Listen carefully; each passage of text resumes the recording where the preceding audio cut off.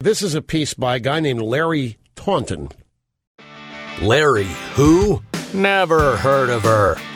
What sort of a man is he? Pick from Bama. A man like any other, but more so. Well, I thought he was dead. This is the Larry Alex Taunton Show. Let's light this candle. Welcome in to the Larry Alex Taunton Show. We are glad you are here. Larry, how are you? You know, I'm great because college football really gets cranked up this weekend, and I'm pretty pumped about that. I mean, you were just regaling me with how many games, when do they start? Next 5 days in a row. Next 5 days in a row. So we have college football all weekend. The left has not yet destroyed college football. I'm sure that's coming. So I am going to enjoy it while I can. And this weekend we have a big shindig at our house, and so that'll be a lot of fun. That will be a lot of fun. It's also opening season. It's opening weekend for dove season, so that's going on too. I thought you were going to say duck. That's how little I know about hunting. It's okay. I don't know anything about it. People do hunt them. It's not this weekend, but they do hunt them. So you wouldn't be that far off. They're both birds. Okay. I mean, and you do shoot them. Fowl, yes, and you do shoot them. So if you were to shoot some dove, do you shoot the dove or the doves? Do you eat them? Yeah, most definitely eat them. I'm not a big fan of them, but my boys are. My oldest son, Michael, he likes to, likes to clean them and to prepare a big meal of all that's. Okay. Not me, not big on dove or pheasant for that matter. But this is an exciting weekend if you're a man or a woman who likes football or hunting. This is very exciting. Yes. I mean, literally so exciting. You know, last weekend we had the TV on and, our team, we now are Tar Heel football fans, even though Roll Tide.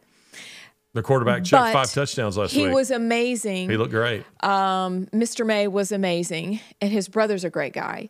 He's amazing as well. Yes, they have actually an interesting game this weekend against Appalachian State. Yes, they do. And they're will win. 1-point underdogs. We'll win, but it is a very I picked App State in my pool. Why did you pick App State? Who are you? You're in Carolina colors. This is true. Although it is you have true, a Duke and you have a band son. on You have your a thing. son there, but he doesn't play on the football team, It's so I true, don't he feel doesn't. like I'm being. You're not. I'm kidding. I'm being unfaithful to your family and making that pick. I went with it because you're looking for in a pool, and just to be clear, there's no gambling going on here.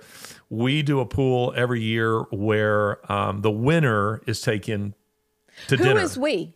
It's me, my boys, a few other people participate. Okay.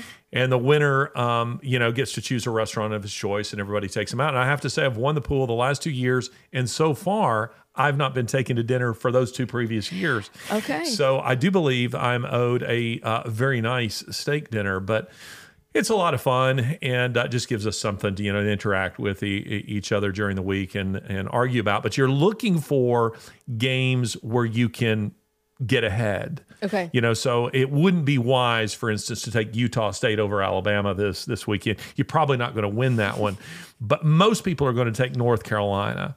App State is playing at home, and I think they're going to be jacked. Probably not going to win that game. But App State is a dangerous little football team. Yeah. And I feel like if I have a chance to gain a game, it's in that matchup. Yeah. So that's why I'm going that way. So that's what Jesus would do. Obviously. I mean, and then what do you think the game, Alabama's game? I'm just trying to think of a score, like 63-12. I mean, what do you think? It's gonna be ugly. You think so? It's going to be, but poor Utah State is going to get I feel bad they're going to fly all that way. Yeah. And do all the things, whatever. But still, it's going to be fun. Utah Because State all is right in the world when Alabama football is on the TV. Yes. It just feels better. Yes, it does. It feels better. Okay. And they're ranked number 1. I mean, of also course. not a surprise, of course. Not a shock. What about, I don't even know who Auburn's playing. Who cares? I don't care. Who cares? I actually do know who they're playing. They're Who not are playing. they playing? A Mercer. and you're kind of going, Mercer. Wow. Mercer. I mean, Utah State is at least Division I. Mercer is not. So, all respect to the people who go to Mercer. Yep. However, you're not going to win, and I'm so sorry. No, you're not going to win. But it's okay. Well done for trying. Yep. Right? Kudos to trying. All right. So football, hunting. What else does a fall look like, even though it's not fall? It is just September, and it doesn't get cool not in until the South. November. But what else do we do? Like, what does a southern fall look like? Yeah, we're here in the American South, and in the American South, summer extends to about the 1st of October. So it remains quite warm well into, what most people would consider to be fall in other parts of the country. Although I say that, and last night I was sitting on the porch, and it was 70 degrees. Really? 70. It was shockingly cool last night. After a hot day, it'd been about 90. So that was a massive temperature swing, but it was quite lovely. Fall in the South, it's football, it's family, it's the leaves turning later than most places in the country. It's, it's my favorite time of the year. Andy Williams says it's the most wonderful time of the year. Well, for me, that most wonderful time goes straight up to New Year's Day. Mm-hmm. I love the fall. Yeah. The fall in the South is beautiful. It's wonderful. The leaves turning, all of the sports fest, that you can't resist. And here, of course, this is very Southern too, is our football is social. Oh, yes. The ladies love it, not necessarily because they're paying attention to the game, but because there are all these football parties and people come and the ladies sit in the the kitchen or on the porch or something, and they're having their conversation while men are choking each other over the game. But it's just a fun time of the year, and it's a much more social time of the year in our family actually than summer. Which you would think summer is, but it's really the fall. Well, and I think something else is very Southern. I was talking to somebody, and they said that their child was very young, but they were going to go ahead and just take them down to the other school for the weekend, and they weren't going to go into the game by the gates of hell. They were not going to go into the game, but they were going to go take the child and introduce the child around and visit their friends, and then come back. And I thought, as you do, this is like a 3-year-old child, and I thought this is exactly what we do: is we get them immersed early, but relationship. But that's is like taking so your child to fun. Auburn and indoctrinating them at 3 is like, to me, like indoctrinating them into Sharia. It's like, it's very bad. A Mormonism. Really. They should meet Jesus, and Jesus is not in Auburn. I joke. The loveliest little village on the plain, Auburn, is a lovely town, a lovely city. And I'll also have to say this, from a Christian point of view, Auburn is a much safer environment than Bama. Yeah. The University of Alabama is pretty much a party central, but Auburn is a beautiful campus, beautiful school. It is. Kind of a lousy football team, but maybe they this year, try. They try very hard. You don't know. This could be their year. This could be their year. We're probably in the most dangerous and controversial territory that we've ever been in on this show. It's so funny. All the articles. So many comments. All the articles that I write. I may have said this on the show, maybe not, but I don't shrink. Anybody who follows my work knows I don't shrink from addressing hard topics. Right. We've gone into quite literal debates on atheism, on gay marriage. There was an effort to shut us down. One of the stars of Glee, that TV show, came into our office blasting us. Walked straight in off of the street, blasting us. That how dare us do a debate on gay marriage? That issue was over. There's no debate, according to her.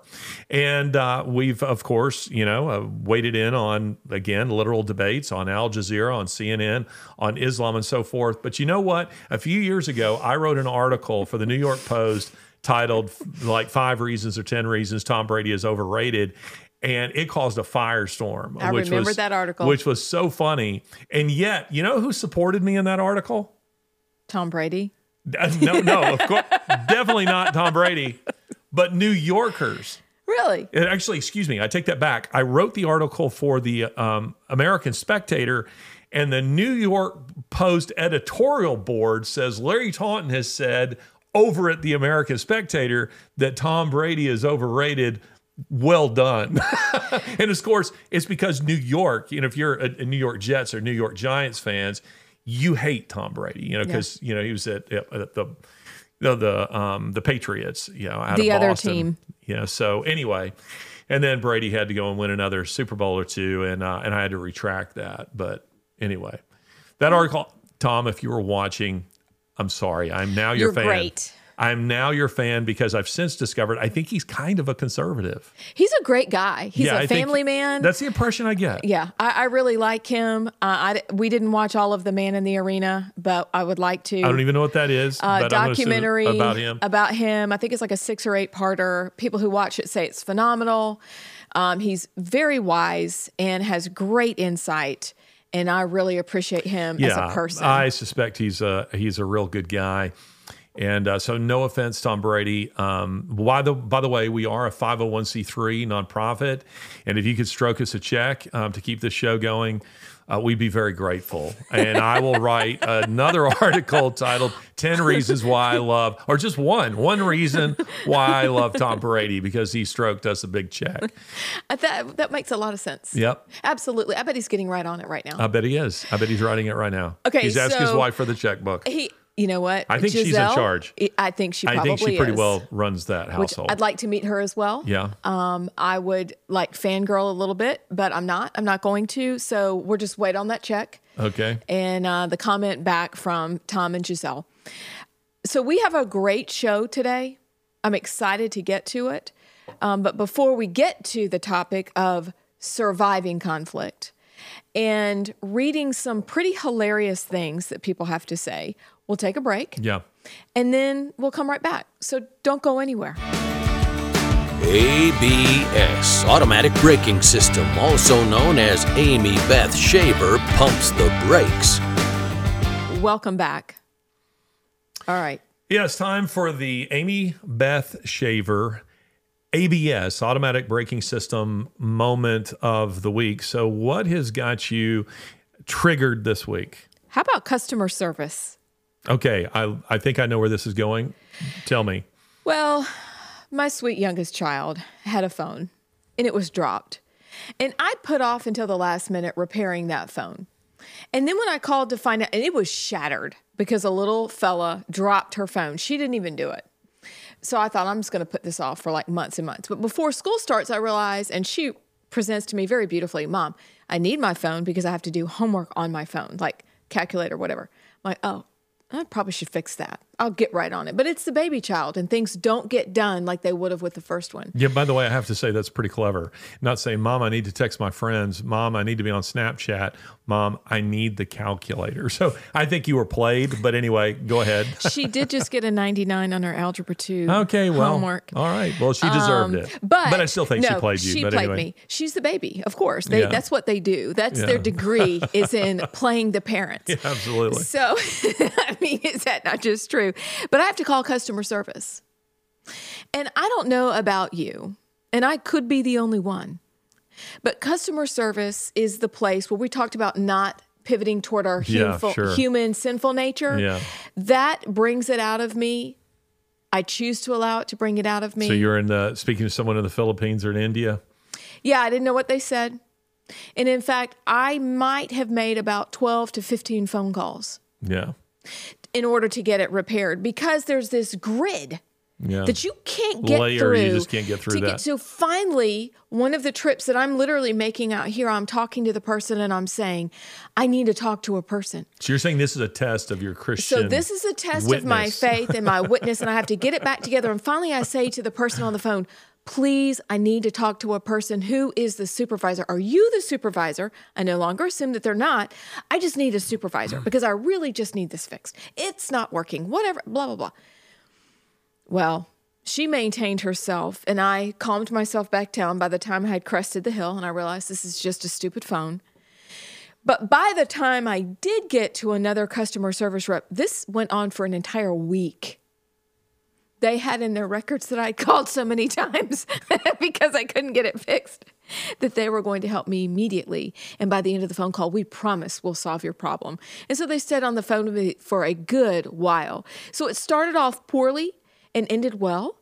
So I would like to say thank you, customer service, for teaching me about how much I don't know about Jesus and my faith. But number 2, for customer service for redeeming a totally terrible situation. Yeah. Well, I could tell many stories on that issue, so I'm with you. I understand how frustrating that is. This last week, I was put into a phone tree, had to call 5 times. My truck was getting worked on at a dealership. I was having difficulty talking to the actual people who had my truck to find out when, is it going to be ready? I need to come and pick it. So everybody out there listening can identify. They're shaking their head. Yep, absolutely. Avoid it if you can. Yeah. Avoid customer service if you can. Yeah. But if you get good service, you got to talk about Yeah. it. So we have something that is going to be fun. I don't know if this will be a regular part of the show, but you have listener, reader questions and comments that I think we could go through. Yeah, let's do. Because they're great, and some of them are hilarious. Yeah. So I'll save those as you have for the end. But the first one, which I think a lot of people want to know this, is how do you go about studying an issue as you prepare to write or speak about it? That's a good question. My academic background, more than a seminary, say background, and there's a difference between the two. Seminary is a professional degree. It's not an academic degree. And I was taught to approach an issue from an academic point of view, which isn't always superior, but it is when studying an academic issue. And so for me, take, for instance, when we were dealing with the new atheists in a very big way, that means I'm really not that interested in going to the Christian Living section of the bookstore and reading what some Christian author has to say about them. I read them. I read what the new atheists are saying. I go to the primary sources. I'm all about primary source material. So I spend my time reading the primary sources. I want to read what someone else says that Richard Dawkins said. I want to read Richard Dawkins. I want to talk to Richard Dawkins. I want to engage him or people like him. The same with Islamic thought or some other issue. I want to read the primary source material and spending a lot of time in that. So that's one of the things that I do. Another thing that I do as part of preparation is that I am, of course, taking very careful notes. And I'm trying not to be reactionary on an issue. If you follow my work, you'll notice that I haven't published an article I probably haven't published an article in probably 3 weeks, maybe more. Maybe it's been a little longer than that. And it's because I have been thinking on a very, very difficult issue. And I've been studying, I've been prepping on it. And every time I sit down at the computer to start that article, I go, it's still not there. I still need to think on this a little. It's not fully baked in my mind as yet. And I'm now at the point where I feel pretty confident on the issue itself. But now I'm thinking about how I frame it.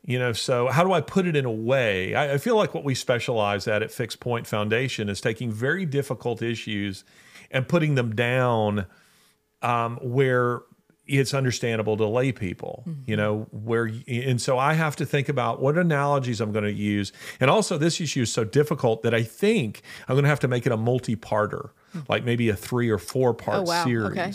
So, you're sitting and you're thinking about the shape that this thing is going to take, because a single 600, 800 word, 1,000 word essay is not going to be sufficient. So that's the way I approach the issues. So let me ask you this as a follow-up. When you're writing and you're saying it's not fully baked, yeah, do you know it's fully baked when you know how it begins and ends? Or is there just a moment where you say, it's done, it's ready? Well, I think of something J.I. Packer said. He was speaking of doctrine, but this could apply to more than just doctrine. He says, you don't know doctrine well enough if you can't explain it to a child. Okay. So whatever it is that you're trying to explain, if you can't explain it to a child, then you don't know it well enough. And I think that's true, not just for theology, not just for doctrinal issues or the 5 points of Calvinism or the Westminster Confession or whatever it is that you adhere to. I think that applies to the new atheism. I think that applies to if we're talking about, the sexual perversion we're seeing in the culture, not by the way that I want to be having that conversation with a child, but you get my meaning. Yes, I do. So for me, I know I'm there when I am landing on analogies, illustrations that I go, that's it. Okay, yes. And then I test them on people. I say, what about this? What about that? So, for instance, in the last few days, I've had conversations with friends of mine who are university professors and saying, okay, I want to lay out for you a theory that I have. This is something that I'm thinking about as it applies to fascism, as it applies to Marxism, which sound like big, heady topics and ideas that the average person listening out there kind of goes, well, they matter. They matter in a very big way. And so I'm talking with them and letting them push on it and try to poke holes in what I'm saying so that I don't embarrass myself by going out there and putting something out there that hasn't really been tested. So it needs to be, particularly on a topic like this where I maybe haven't written as extensively on it as I have maybe on some other issue where I feel like I'm very well fortified. I know this issue. I've tested it. So I make sure I put it out there with friends and I say, okay, over an evening on the porch, I say, okay, here we go. Here's my idea. And they sit and they listen very carefully and they might say, nonsense. And I'm going to tell you why. And I may come away from that going, okay, well, I think they're right. I think I'm wrong on this issue, and I need to abandon that idea. Or they're trying to poke holes in it, and at the end, we both agree, okay, we think we're on to something here. This has validity, and it's worth pursuing. Yeah. So that's what I do.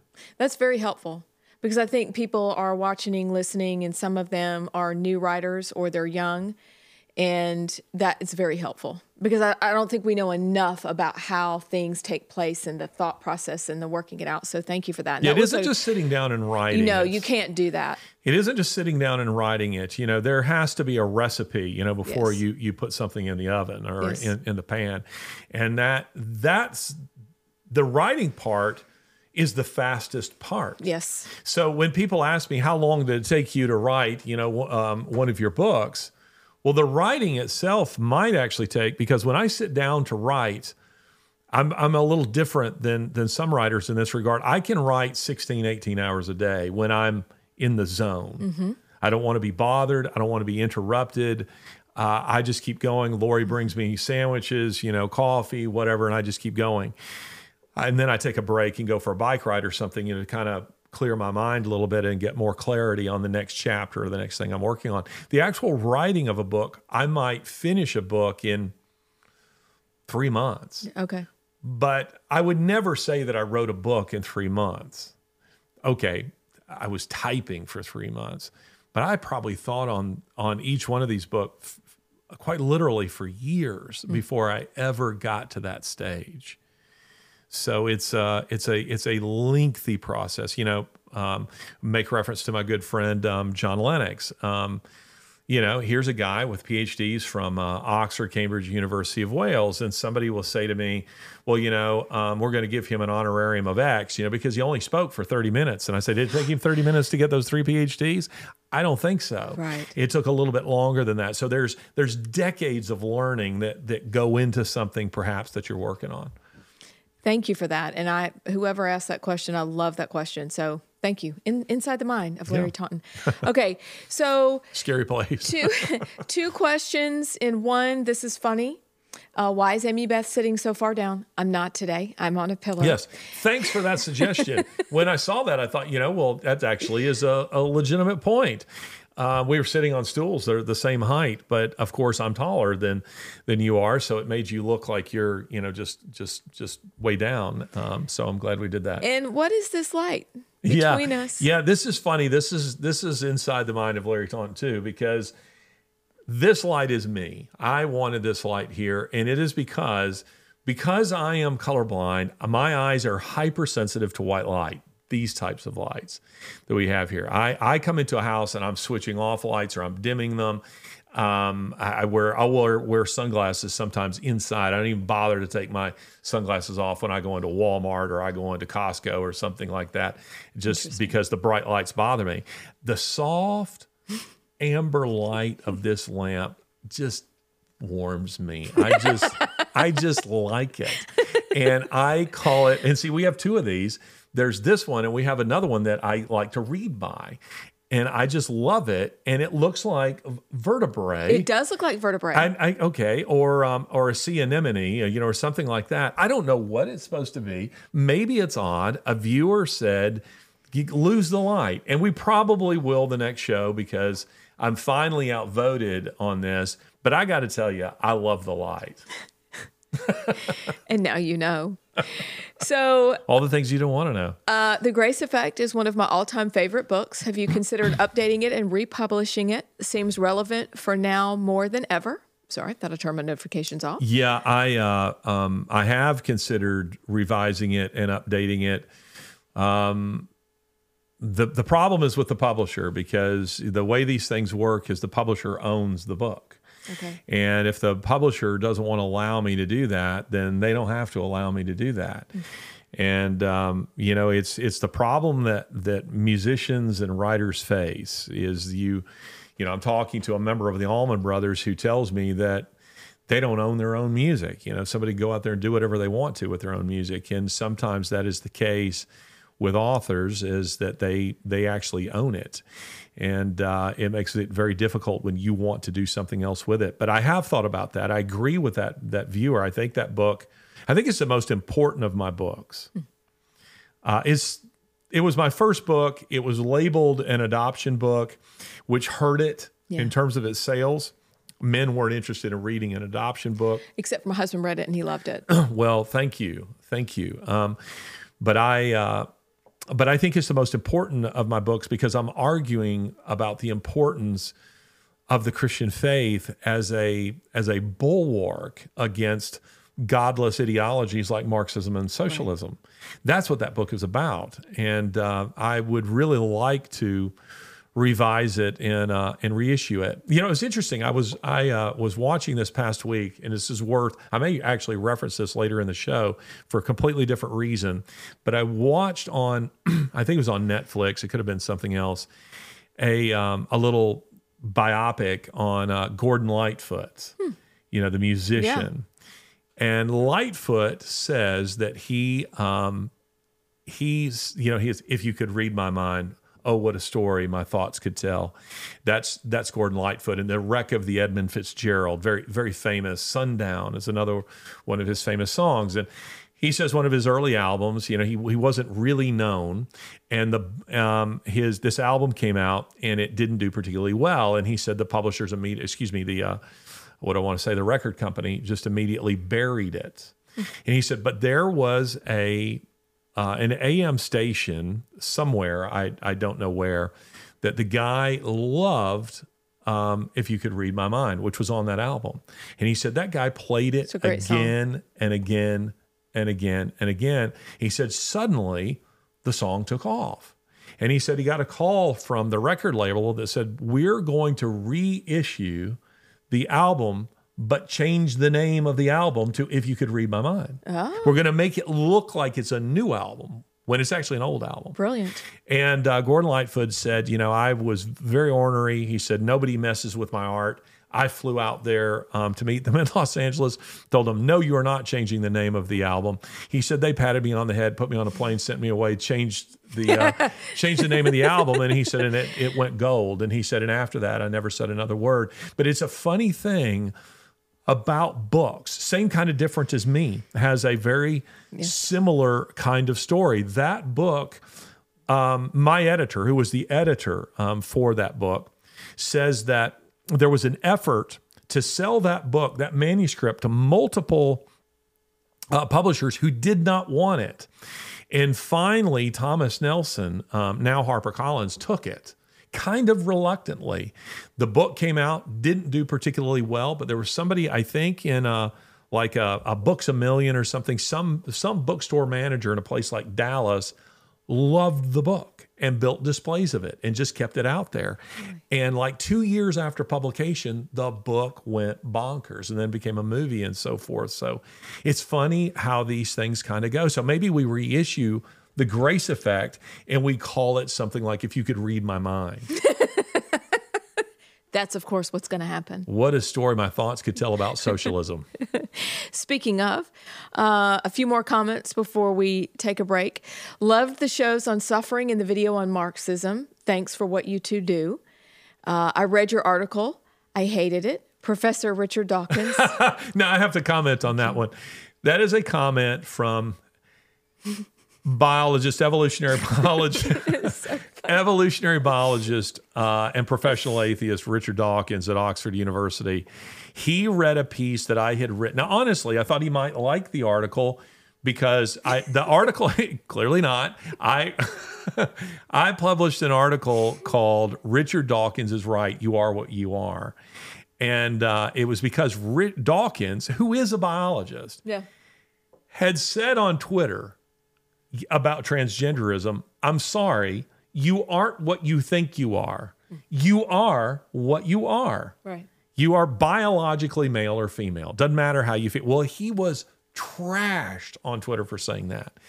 For telling the truth. And so I said, Richard Dawkins is right. But I also went on to say in the article, he's reaping the whirlwind, meaning that the children of the revolution that he helped start have taken his ideas to their logical consequences, which is to nonsense, utter godlessness. So before I published the article, I know Richard and I maintained contact with him. I sent the article to Richard and I said, hey, what's your opinion? Would you would you change anything? And he wrote back, he said, I read it. I hated it. Excellent. So there you go. So there's a comment from Richard Dawkins about my writing. I think I'll put that on the back. I think I will reissue The Grace Effect and put on the back, Richard Dawkins, I hated it. Which is actually a kind of endorsement of the book. It's going to be a bestseller that way. Yeah, it will be. It already is. Okay, so bleep you, Larry. Thank you for that. I get a number of those. Thank you for that. Someone is asking, all right, 2 more questions. How is Professor Lennox? Well, let me say this very quickly. It is amazing what people will say in anonymity. It is. It's like being in the car, and people, go by and give you the finger. They wouldn't do that to you in the line at the grocery store, but they will do it when they feel that they're anonymous. And it's incredible the viciousness of people. The things they will say on social media, or they'll email us, to our website, and because they didn't like an article or something, rather than constructing an argument, they just drop an F-bomb on you and or say some of the most vicious things. It's incredible. But anyway, Professor Lennox, he is he's improving modestly, from his stroke, and we're glad to hear that. And what was the final thing? What is your opinion of the World Economic Forum? I hated it. The World Economic Forum is a topic that we will be addressing in a very big way, but I'm not quite there yet. And this comes back to the opening question: how do you go about studying an issue, preparing for an issue? I have to say this. Sometimes studying the kind of issues that we address on a show like this, in my books and in my writing, they require you to do a deep dive on utter godlessness, and it takes you to a very dark place. I remember the night before I debated Christopher Hitchens in Billings, Montana. It felt like, I could see in the wee hours of the night demons crawling out of the woodwork, and it's because you've spent so much time in that godless ideology. You're reading them, as I say. If you're going to study an issue, you need to know what the most respected proponents of that ideology are. Who are they? What are they saying? You need to know that. And so, after spending so much time reading the new atheist garbage, and it's assumed, godlessness. By that I mean a world less God, a world without God. it's a very unhappy and disturbing place to be. And now I feel like I'm going into that depressing place again as I read Klaus Schwab, the chairman of the World Economic Forum, as I read some of the theorists who have contributed to this ideology, as I watch some of their videos. And I want to be clear, it's not because they're saying, let's eat children, or it's not overtly evil. There's something very Stepford about it, as I was saying to you off air, that it has they're all smiles, and they've perfected the language of a seductive propaganda that sounds so benign. This is their slogan. Is this not one of the creepiest slogans ever? You will own nothing and you will be happy. Does that not feel like it came straight out of Animal Farm or 1984 Yes. or Brave New World? Yes, it does. You will own nothing and you will be happy. And I will explain what they mean by owning nothing when we do get in to that issue. But their videos are creepy. And I'll give you an example of one. They had a video during the pandemic, and they quickly pulled it down because I think they got trashed over it. But it was a video that was showing empty streets in, like, say, Chicago or New York or, or London or somewhere. And there's like no one in the streets. And this drone is going through all these places. And this creepy voice comes on and says that the world is healing from humanity. Kind of the plague of humanity.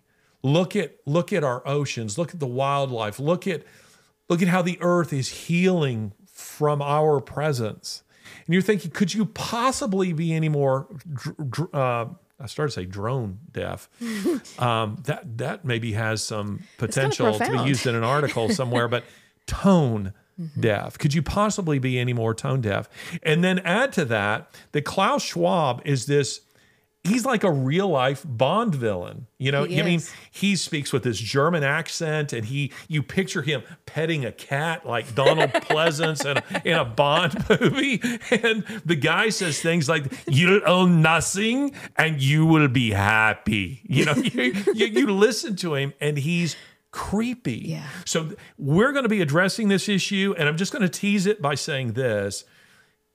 Isn't it interesting that three of the world's most evil ideologies, Marxism, which is a variant, as we've said, of socialism, fascism, Adolf Hitler, and now the ideology that is driving the World Economic Forum, which I'll coin a term here, fascio-Marxism, they've all come out of Germany.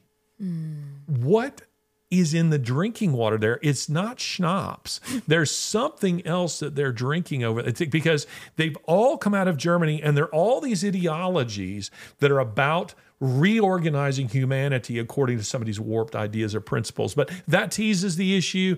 Don't know if we'll get to it next week. I'm still not there, but I'm getting there. Okay, and on that cheery note,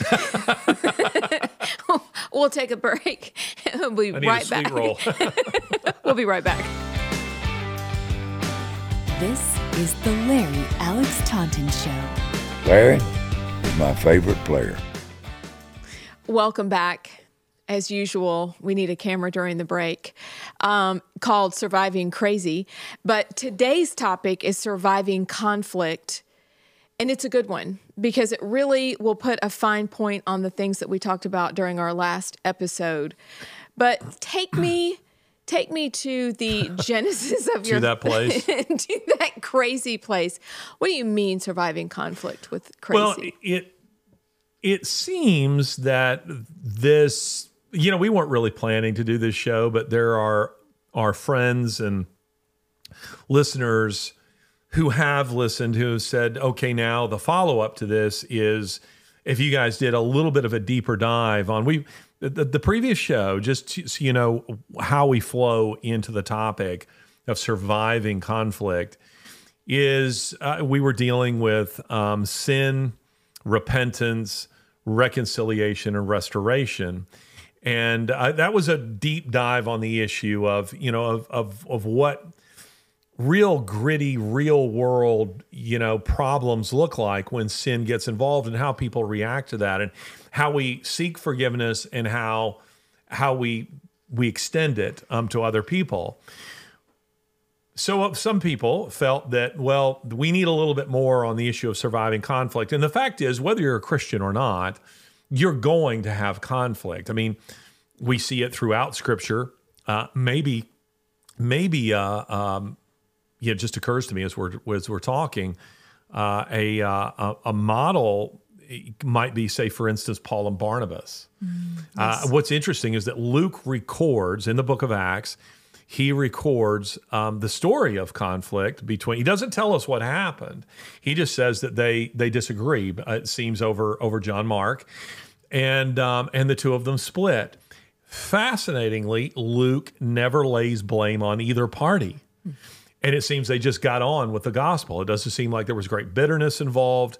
They might just be two people who their personalities, they just didn't mesh. And sometimes conflict is like that there's not sin to be laid at either party. They're just personalities that don't work well together. We've all experienced that. But I do think that there are people who, are looking for real answers on a topic like that. So how do we fortify our lives so that we survive conflict? And how many times have we seen, be they Christian or not, members of a business or a law firm who, they've got the fish on the doorway or the license plate, but they're threatening each other with lawsuits, or they never speak to each other again. These things do happen.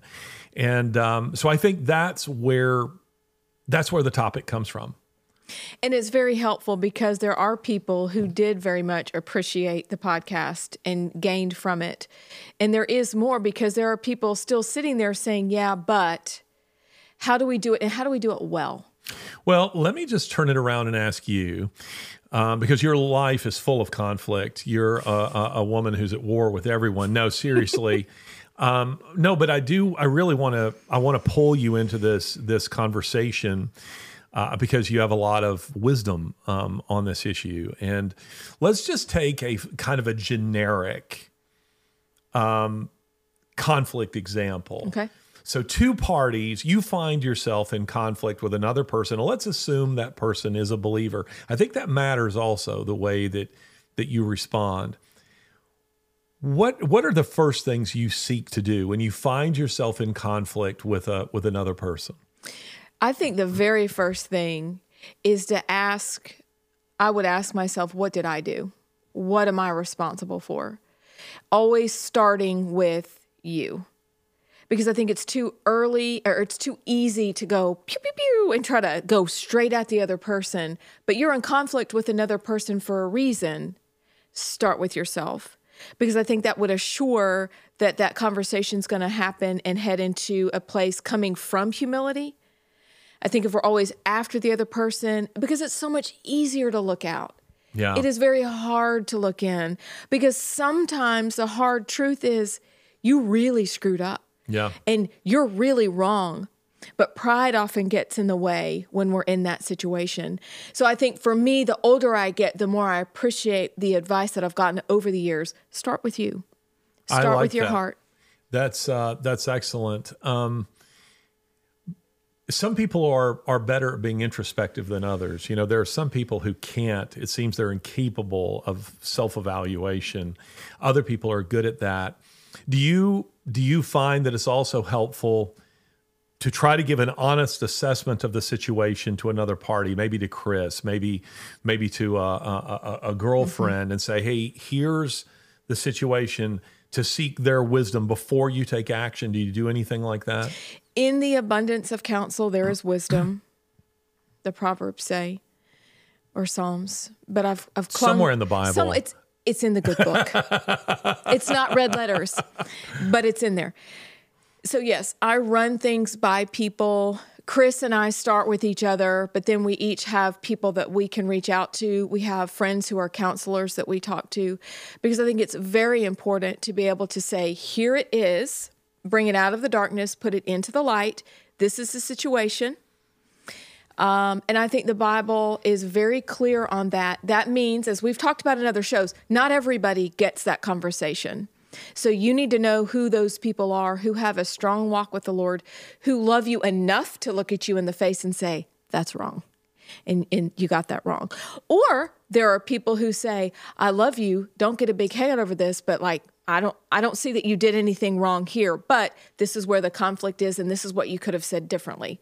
But I think having not only starting with yourself, but also starting with a posture of humility, not only dealing with other people, but when you take your problem to somebody and say, I need you to kind of give me some counsel on this, being humble, because that's hard. That's not fun. That part's not fun either. But the Bible is a mirror, and it reflects how we don't meet the standard. And I think that's what counselors can be as well, is to say, this is where the standard wasn't met. Not because you're coming after the person. I like what you said. This was months ago. You said you're not coming and running down a person. You're coming at the problem. That's really what you're coming at. And really, if we're looking at it from a biblical worldview, it is a principality. It's what we can't see that we're coming against. We're coming against the enemy of our soul, ultimately. And so I think that's also what I try to keep in my mind when dealing with a conflict, is really where it's coming from. You know, there is a scene in Jane Austen's Emma. Oh, I love that. Which, yes, So I good. did watch it. I have been subjected to a great many movies that I would not otherwise watch. But there's a scene in the movie with Gwyneth Paltrow where Emma humiliates a woman in her social circle, and she gets up to leave, and Mr. Knightley follows her. And I love this scene. The whole movie is worth watching for this one scene. And he catches up to her and he says, badly done, Emma, badly done. And then he goes on to explain to her her offense. You humiliated her. Your station is such that you might have shown her grace. You might have shown her kindness. She has never been anything but kind to you. She has loved you since childhood, and you humiliated her. And then he says, I tell you this because I love you. Meaning he's not there just to beat up on her. If you're one of those people out there who says, I tell you this in love, you better love that person. Amen. You do not come to me and tell me something in love unless you have that place in my life. That, you know, you're not granted that right to just come and dump on me whatever you think or feel. That's a very small circle of people who have that right to do that. And obviously the way the novel and the film set this up, Mr. Knightley has that space in her life. She's prepared to accept his rebuke because she knows he does care about her. He said enough things in the other direction, that is to say positively, that the rare rebuke she takes very, very seriously. And tears begin to flow, and they're tears of repentance because she knows that what he says is right, and she's deeply ashamed. And it's a beautiful scene, actually, because you love her response. It's not a response of self-justification and denial. It's a response that she realizes that he is right and that what she had done was a shameful thing. We've all been guilty of that. But to be able to honestly present a conflict to a third party is important because we can tell the story in such a way that the other person is the villain, quite obviously, and we manipulate the person we're talking to. So they say, well, of course, you know, Larry, you're 100% right in this situation. So being able to give an honest assessment and truly seek wisdom from someone else. How do I move forward in this? What is it that I need to do? Is there something I'm not seeing? And sometimes other people can see something in ourselves or in a circumstance that we're not seeing. You know, what was your motivation in saying that, Amie Beth?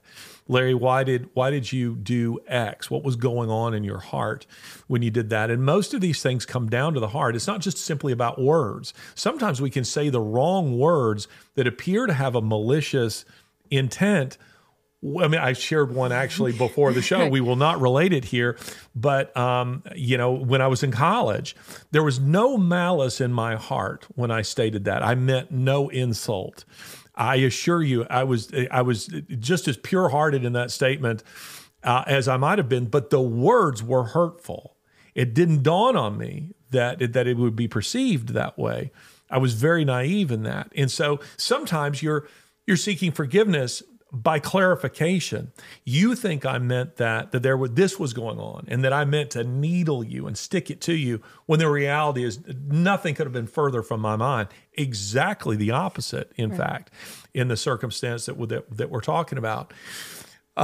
Sometimes, though, our words might be very kind, and this is very true in the South, when the intent is to cut somebody's throat. This comes back to an ABS segment, way back, and you know what I'm going to say? Bless your heart. Bless your heart.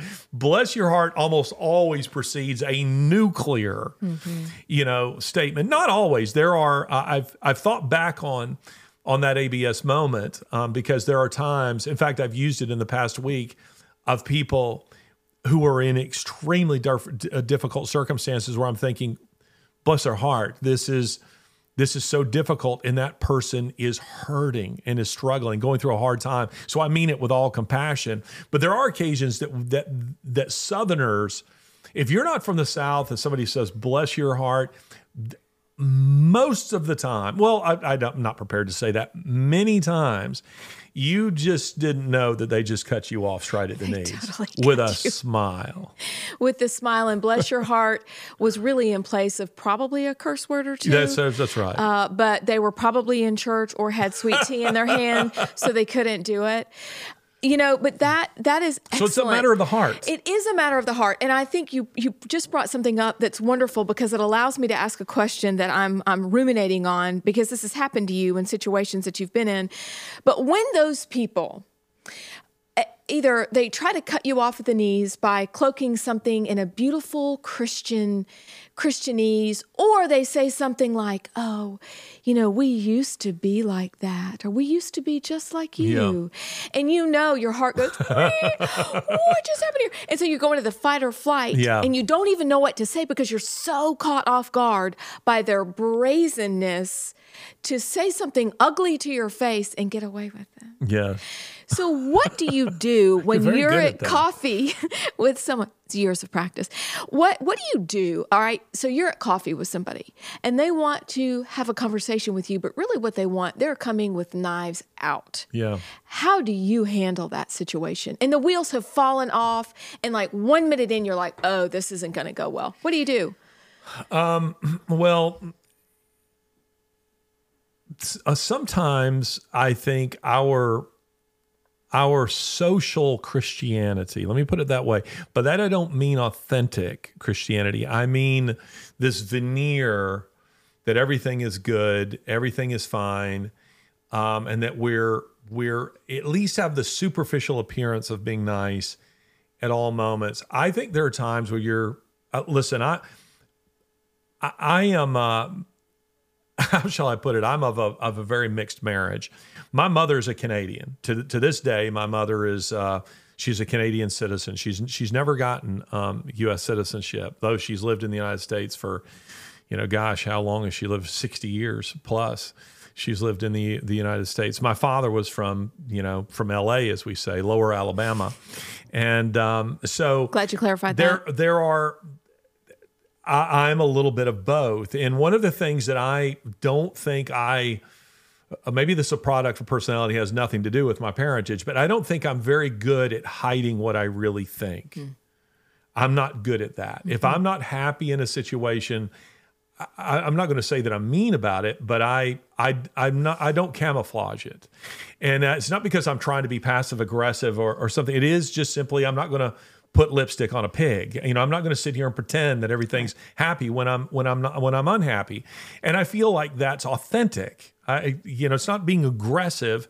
I feel like that's a better way of handling things. And also because I prefer, if I'm told that so-and-so said X about me that was, let's say vicious or unkind, or that they're unhappy with me about something, I don't then go to talk to 10 other people. I go straight to that person to see if it's true. I think that's the biblical model. Right. You go to that person. Scripture tells us that. Jesus in the Sermon on the Mount, that's what he tells us. You go to your brother. So I endeavor to do that. But as it comes to, if I'm in conflict, or I'm in the coffee scenario that you're talking about, and someone begins to sort of dump out on me something that I feel like you don't have this place in my life. I didn't ask for this. I just end the conversation, and I try to end it very politely. But I start polite and then I get less polite if it just keeps going. And I'm mindful, for instance, of an individual who somehow got my number and sent me this lengthy text, telling me something they didn't like about, I don't know if it was a podcast or an article or whatever, and said, may I offer you some advice?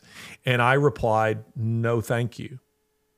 I don't think they were sincere in asking the question. They assumed that I would immediately respond. That is outstanding. And I said, no, thank you. I said, I do have people who occupy this space in my life, my wife chief among them, right. Who will say, I didn't like what you said in that, or, I don't think you should say that, or, whatever the case may be.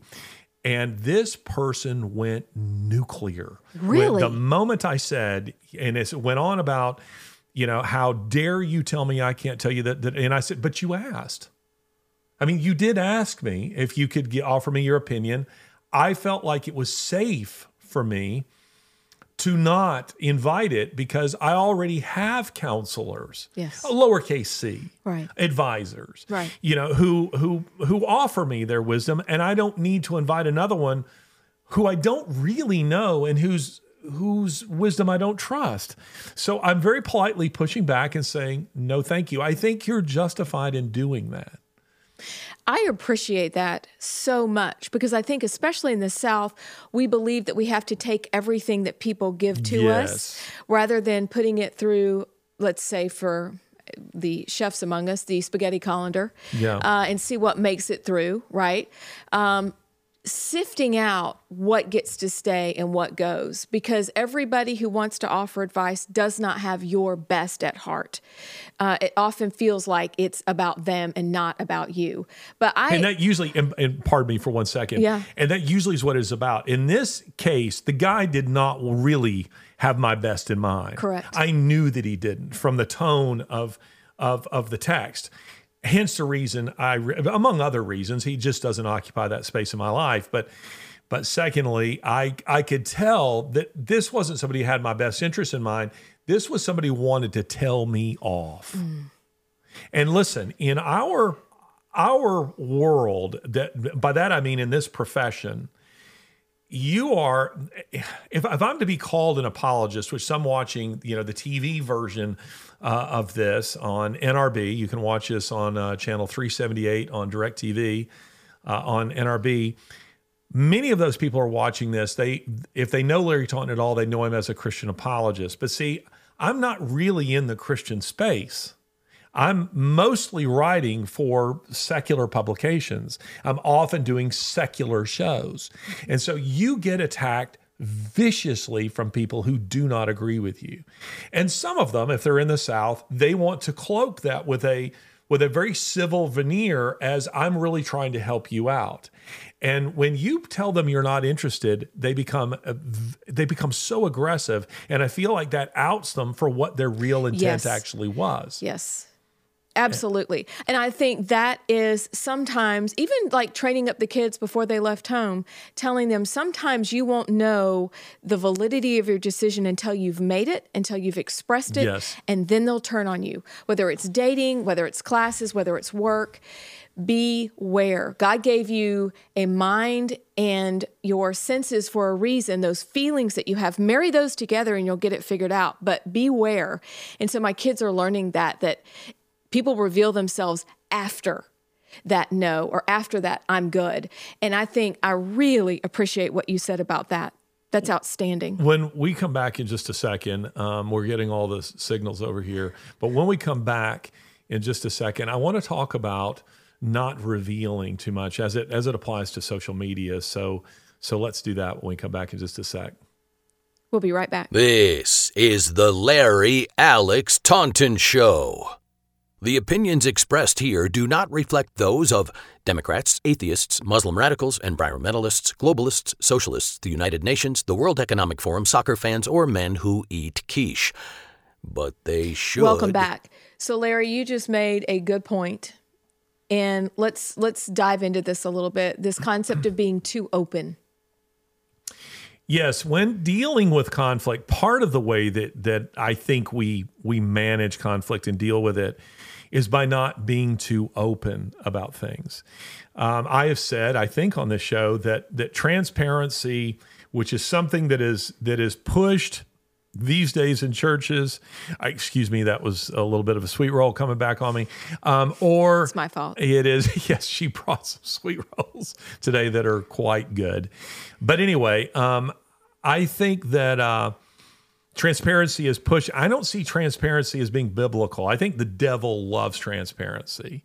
There are things where you do not need to be transparent about. In fact, you need to be quite guarded about.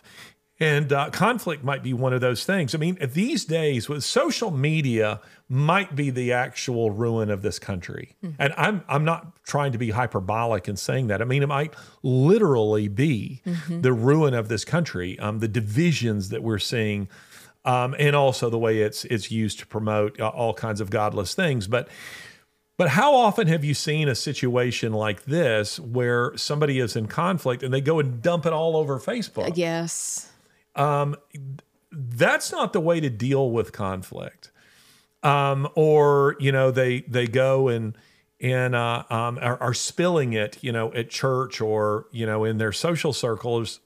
That's not the way to deal with conflict either. I think that people need to have and see some level of integrity in the way you're managing it, because I think people respect that. If I know, for instance, that you're upset with me and I see that the people around me that we both know aren't now becoming parties to the conflict because you are now weaponizing them against me, I respect you for that. And that shows me that there's an integrity in the way you're managing the conflict. And it drives me to want to bring about real reconciliation. And there are people who in conflict, they weaponize every other party that person knows. Yes. And by going and rushing and making sure they get their version of the story first. Yes. Because they want to turn them against you. Have you ever seen that? Have you ever witnessed that? That's as godless as can be.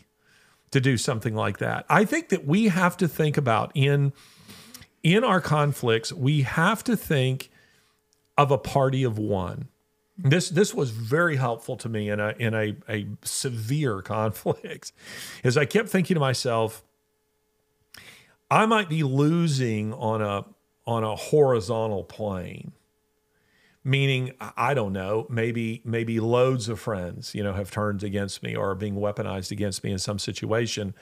But I'm only really focused on a vertical plane. At the end of the day, I want to please God.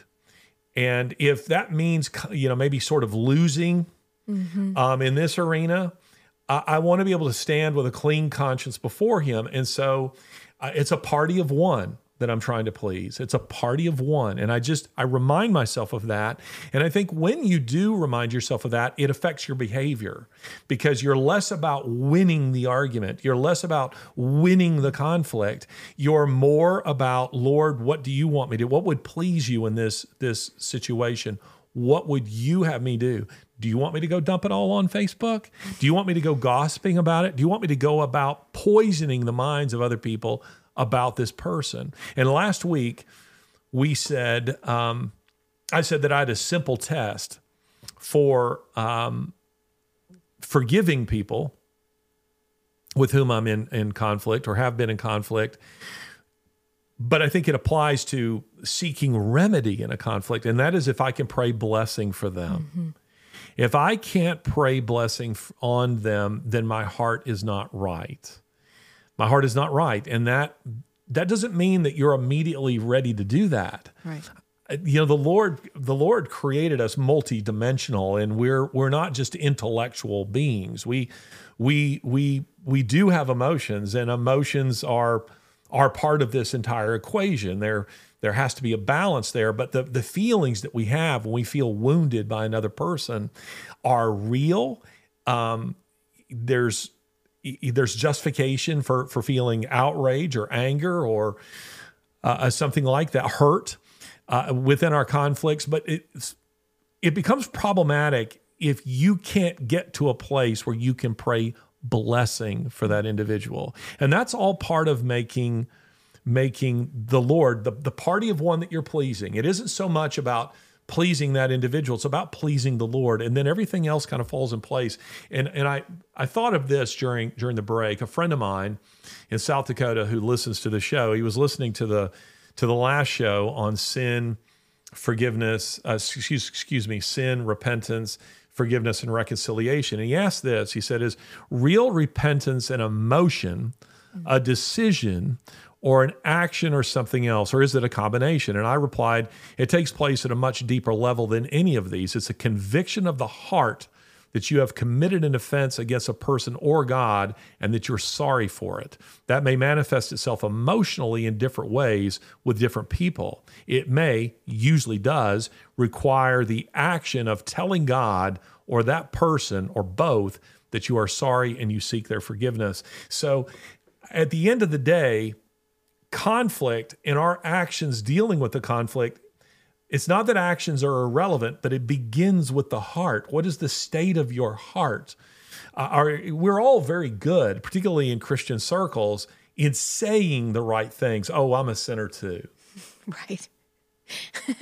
That's like the Southern bless your heart. Uh-huh. That's right. And where people, more often than not, they say that very insincerely, they don't mean it.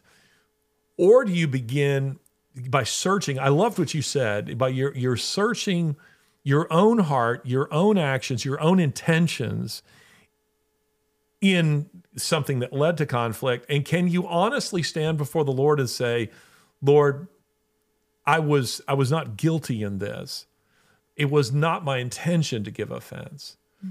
If you can honestly say that, I mean, that's good. If you can't, then you need to repent of that and tell that other party. Or again, as we've said in the previous segment, perhaps you need to explain, bring clarification to what your intentions were and the way maybe something, we've all given offense unintentionally. Right. For sure. You had your Muslim neighbors over and you fed them barbecue. They were... They took offense at the pork feast, but Larry Taunton at. I mean, how do you respond to all that? I was thinking while you were talking that there's something else in addition to examining your heart, examining your attitudes, emotions, all those things. There's also something else, and I love being able to pray. I think praying for the people is so important, whoever that is. But it's also asking yourself, because sometimes you're in conflict and this is going to be the case, but it also involves you starting with yourself is, when was the last time you said you were sorry to somebody? Yeah. Oh boy. When are you saying without excuse, without dishing out blame, without saying, like we talked about last week, a blanket, I'm sorry for everything. What does that mean? But when was the last time you looked at yourself and you're like, oh dear, it's me. I am sorry, yeah. Period. And sometimes we really dig in our heels and say, I'm not going to say I'm sorry. Yeah. I mean, like 5-year-olds, but Yeah. we're grown people. And you're like, I'm not saying it. They're not saying it. I'm not saying it. But really and truly risking even humiliating yourself because it's been so long. But to say, when was the last time I honestly said, A soft answer. I am sorry. A soft answer turneth away wrath. And boy, have I seen those occasions where an individual said they were sorry and wrath just evaporated, almost like an exorcism was performed. That other party just melts before sincere repentance. I did that. I am so sorry I did that. I shouldn't have done that. Listen, living in community, living in a family, working with people closely, you will offend them. You're going to. It's just going to happen. And you hope that your relationships and your bonds are strong enough that if you're the offended party, you can give the benefit of the doubt. Right. I know Phil, I'm not picking on you.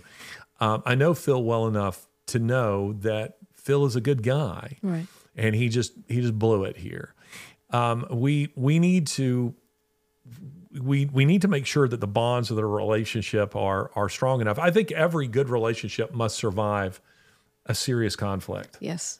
Every good relationship will go through it. I don't care if it's your best friend from childhood. It was funny, I think back as kids, and this is maybe just boys, we might get into fist fights. And in 5 minutes later, we're back in the sandbox, playing with our Tonka trucks.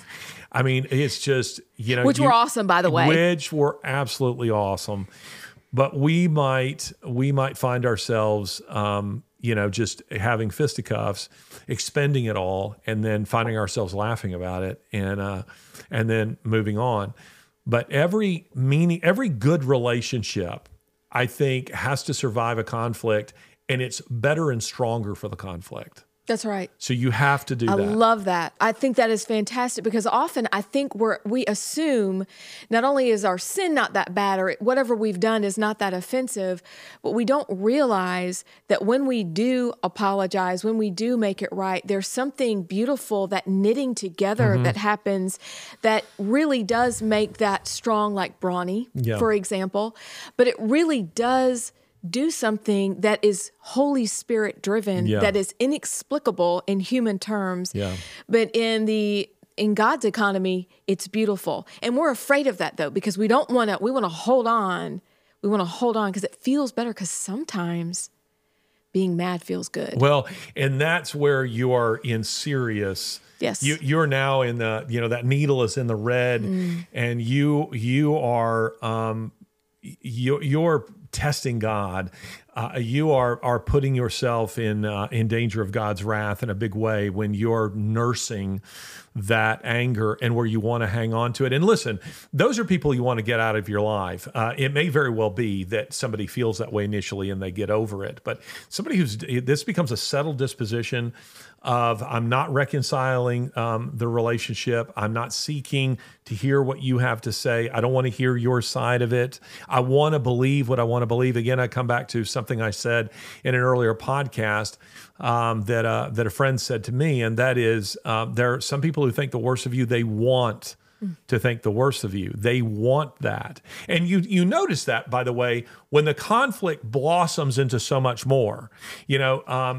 You've offended X party because you made an offhanded comment over coffee, and it's a fairly minor conflict.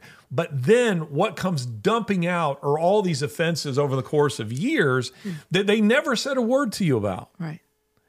And now it's become, a full blown, that's just awful to do that. If it's an issue you're not prepared to say something about at the time, then shut up. Yes. And move on. Either address it or say nothing. And for me, there's kind of a statute of limitations on that kind of thing. When you're trying to dig out something I did a decade ago that you didn't say anything about, give me the opportunity to repent of it, or at least offer some explanation for. Then that becomes problematic. But I want to throw something else in here that might be very helpful to people. When I was in seminary, I remember taking a course that I thought would be one of the most useless courses, and it's maybe the most useful course that I ever took. And it was a course called Bowen, Bowen, Bowen Family Systems. Now, Bowen Family Systems is it's applied not just to families. It's not applied not just to say conflict, but it's applied to corporations. And it's a way of sort of seeing how relationships work. And Bowen Family Systems, for instance, sees sees families or communities as functioning like a kind of organism. Okay, so like a hand, let's say, and that there's people who play different roles in a given group. And for instance, there's somebody who slips into the role of the class clown, and then there's the very serious person, and there's the person who plays the empathizer, and all this. And when those groups, an individual moves from that group, the dynamic of the group changes because people slip into, this is all takes place subconsciously, right. But they slip into different slots. So now the person who, and you see this, by the way, biblically, because once John and I believe it's John and Peter who dragged before the Sanhedrin early in the book of Acts, they are, the Sanhedrin, the Sadducees and Pharisees are shocked. They say, aren't these simple fishermen? I mean, weren't these the guys who, Peter had just not long before had shrank in cowardice when a servant girl asked him if he knew Jesus, and of course he denied him 3 times. Now he's in a very different place, and it's because Christ has ascended, and now they're feeling the Holy Spirit has come, and they're filling a slightly different role. So they're all manifesting themselves in slightly different ways. We've all witnessed this, but one of the things in this process that I found incredibly helpful is that he argues that in any conflict of two, there is almost always a third unseen party to the conflict. Wow. And until you identify who that party is, you will not solve the conflict. Now, think about this for just a moment. This proves to be, in other words, most conflicts are a triangle, because there's someone else who is playing a role. You're in conflict with your daughter, let's say, and you don't realize, and again, this is an imaginary situation. I'm not saying this is happening in the Shaver household, but what you don't know is that there's a boyfriend or another party to the conflict who is feeding your daughter's head. Well, you need to say this to your mother, or I wouldn't put up with that, or this kind of thing. And you're wondering, where is this coming from? I've never heard her say things like this before. What's going on? You must identify who the parties are who are in the conflict. And there's a triangle. A dear friend of mine taught me about this several years ago, and you probably learned this in seminary or along the way, that third, the idea of 3, the controller, the victim, and the enabler. And the only way to get out of that, you're exactly right, is to take all of them, own whatever part you are on them. And we all play the controller, the victim, and the enabler, and walk through it. Owning it and walking through is the only way to get out. You don't get around it. You got to go through it. Yeah. And I love that there's that third person that you have to identify. Unseen. That's fantastic. Third unseen party to the conflict. And I find that is almost always true. So, we have to sometimes, and listen, I want to say this.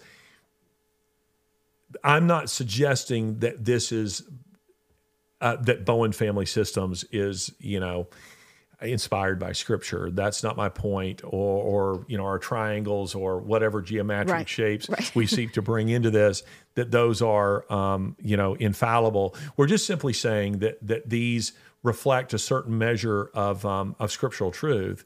And, you take, for instance, we looking at the Gospel of John, you see, Jesus offering bread to Judas, and it says that Satan entered into him, entered into Judas, and he took it, ate it, and then he departed, and it was night. Well, there was a third party to that conflict who was most definitely unseen, and that was the devil himself. That's right. And sometimes that's who the third party is, but sometimes you're trying to logically get a handle on what it is that you're dealing with. And you see a person who's responding to you in a way that's very different than is reflected in your history with that individual. And that is almost always reflective that there's someone else they're quoting. There's someone else they're bringing to bear in this, but aren't naming. who is actually a party to the conflict. And so you have to identify who that is. But always, again, I just keep hammering this home, it begins with the heart. That's right. This isn't just about your superficial actions. It isn't just about, some 12-step program or something like that that's going to get you through it. The fact of the matter is, if your heart is not pure before the Lord in what you're seeking, you will not get a pure outcome. Well, that'll preach. So on that, let's take a break and we'll come back and wrap up. We'll be right back. Welcome back to the Larry Alex Taunton Show, also known as the Shit Show. Welcome back. So, last thoughts on this topic. It's not funny, but we have a lot of fun in between. We do, and it's a hard topic. And I'm very grateful to the fact that the Lord somehow manages to keep these heavy topics on this show. We remain fairly good-humored about this, partially because we know a lot about about different things that we know that are going on in the lives of friends, that have happened in our own lives, things both good and bad that we've witnessed and that we've learned. So this is coming through decades of hard knocks. These are things that I wish I'd been told, at 15. I would say that only until fairly recently, the way that I tried to solve a conflict was to try to reason with an individual, because I really believed if I could sit down with them and have a rational conversation and we could hear each other, that would solve things. And then it dawned on me, America's this. As a historian, I have to default to that. America's foreign policy has, for decades, operated with this naive assumption that Osama bin Laden, if we could just sit down with him and have tea with him, a hookah. Sure. Let's go. Just pass that around. If we could do that, I mean, we have to be culturally appropriate. Sure. If we could do that with him, he would have gone, well, gosh, I mean, America is such a great place. I had no idea you guys meant us no harm. The fact is, Osama bin Laden understood America very well, and he hated it. And unfortunately, there are people like that you will meet. I'm not saying they want to blow you up, but but maybe figuratively speaking, they do. Right. There are people in your life that I remember being attacked by Seth Rogen, the actor. Seth Rogen? Yes, on Twitter. And I was trying to reason with him. This is in my more naive days. And the guy is just trashing me right and left. Penn Jillette did the same thing to me. And where you're thinking, if I'm in the conversation thinking, if I could have a conversation here, because I'm an admirer, not Seth Rogen, I think, is a clown, but Penn Jillette, I think, is quite gifted. Mm-hmm. And he said a number of things that I find very, very interesting. And I think this is a guy that I think I could have, but I'm getting dumped on in such a way that I realize nothing I'm going to say here, particularly with their Twitter, fandom, coming into the conversation that's going to work in this. Those are situations you have to push back against. But let me ask you a question, as we begin to wrap up the show today, let's end it on a hopeful note. We could probably, both of us, think of times where we've been in conflict and because we didn't handle it biblically, or maybe the other party didn't handle it biblically, it didn't have a happy outcome. Can you think of instances in your own life where you've seen beautiful forgiveness? Yes. I have a friend, as you know, I have code words now, Trudy and Gert. Yeah, that's right. And Trudy was in conflict. I'm glad you remembered that. It's coffee that's nameless in my mug that's nameless. But Trudy was in a situation, and it was a 2-year-long situation, and examined, looked over, very painful, like lots of tears situation. And someone had spoken ill of this person and spread rumors. Look, it was not fun. Yeah. But the one who had done the offense found Trudy and came back. They had a meal.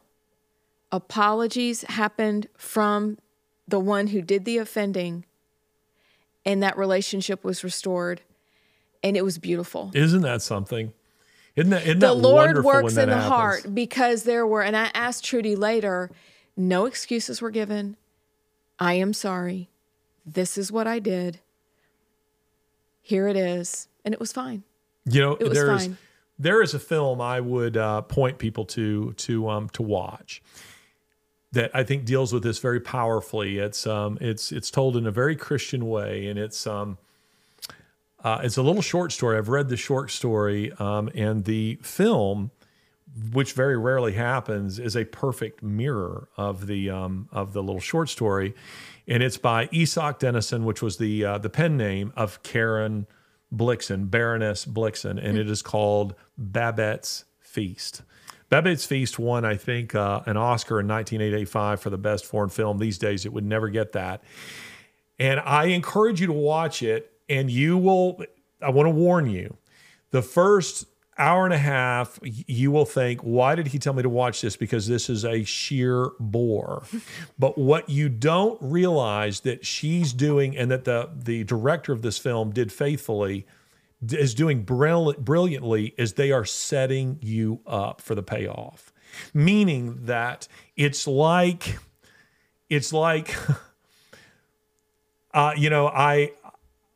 I, in order to make a symphony sound very good to you, I give you nothing but silence for an hour and a half. And then when that symphony, those strings, you begin to hear them, it's wow, rather than just a cacophony of noise. So this film, as it's showing you what living under the law is like, and it's all these people who live in this community, and they don't make fun of these Christians who live in a kind of commune. They're very legalistic. They are sincerely so. They think they're working out their salvation by, removing themselves from the world. But the end of the film is building up to this beautiful feast. And it's a feast that is a spiritual experience. No, none of us will ever experience anything like this until we go to heaven, meaning no such feast has ever occurred. But they invite very successful people from the surrounding community, a field marshal and a few other people who have also pursued a kind of salvation in a worldly way. So these people are doing it by living in a very Spartan existence, others in a somewhat hedonistic way, and they're equally empty. And then they experience grace. And the film is beautiful. It's beautiful because these legalistic people, they all begin to experience grace in a beautiful way. And one of my favorite scenes, Babette, whose hands are never seen at the table, meaning she's a kind of a Christ figure who is in the kitchen, who sends out servants with waves of food. She's never seen, but her servants are. Who are all these people, and there's this beautiful, beautiful scene where this field marshal, who is a man of culture, I mean, he's been around the world, he knows a good wine when he has it, and he takes a drink of this wine, and he sits up and he says, "This is a Napoleon brandy," and how in the world did this arrive here? This incredibly expensive.